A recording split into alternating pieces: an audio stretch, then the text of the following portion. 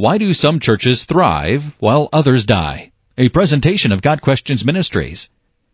The true church is one where Christ is acknowledged as its head, the Bible is preached and taught, and the way of salvation is by grace through faith in Jesus Christ's death and bodily resurrection. The Holy Spirit is obeyed in the leadership and the people, and the Great Commission is being carried out.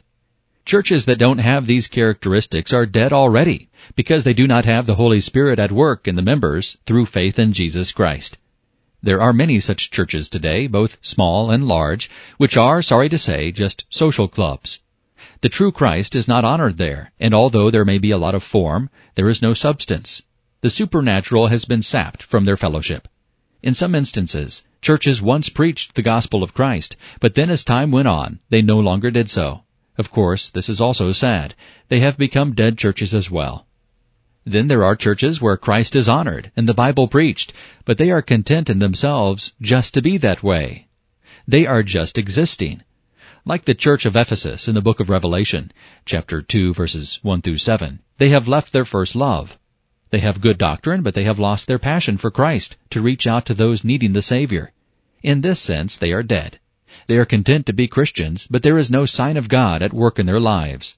Sometimes a church dies because there is a split in the congregation. Too many people leave, and the church can't continue. This is also a sad state of affairs, and God is not honored.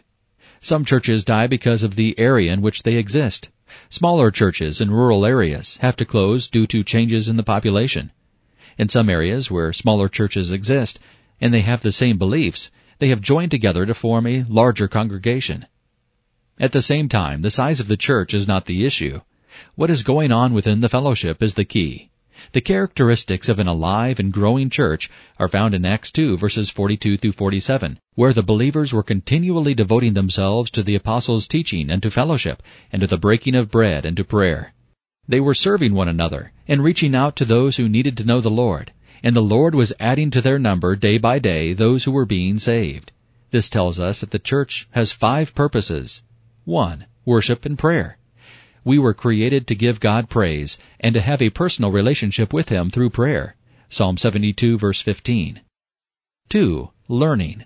We were designed to become like Christ by seeking Him daily in His Word. 2 Timothy 3, verses 16 and 17. 3. Fellowship.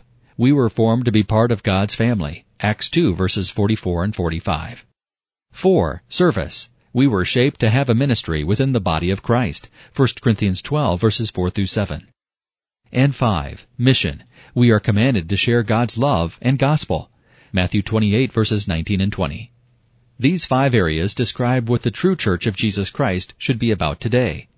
The Holy Spirit must be obeyed in the local church, in the leadership, and in the people. Prayer must be a vital part of the church, for without prayer, a church only operates in the flesh. People need to know and use their spiritual gifts. There must be a ministering to one another in the fellowship, a caring and sharing. There must also be a passion to reach out to those needing the Savior, fulfilling the Great Commission of Matthew 28, verses 18 through 20. Yes, the church must know why it exists and what it is about.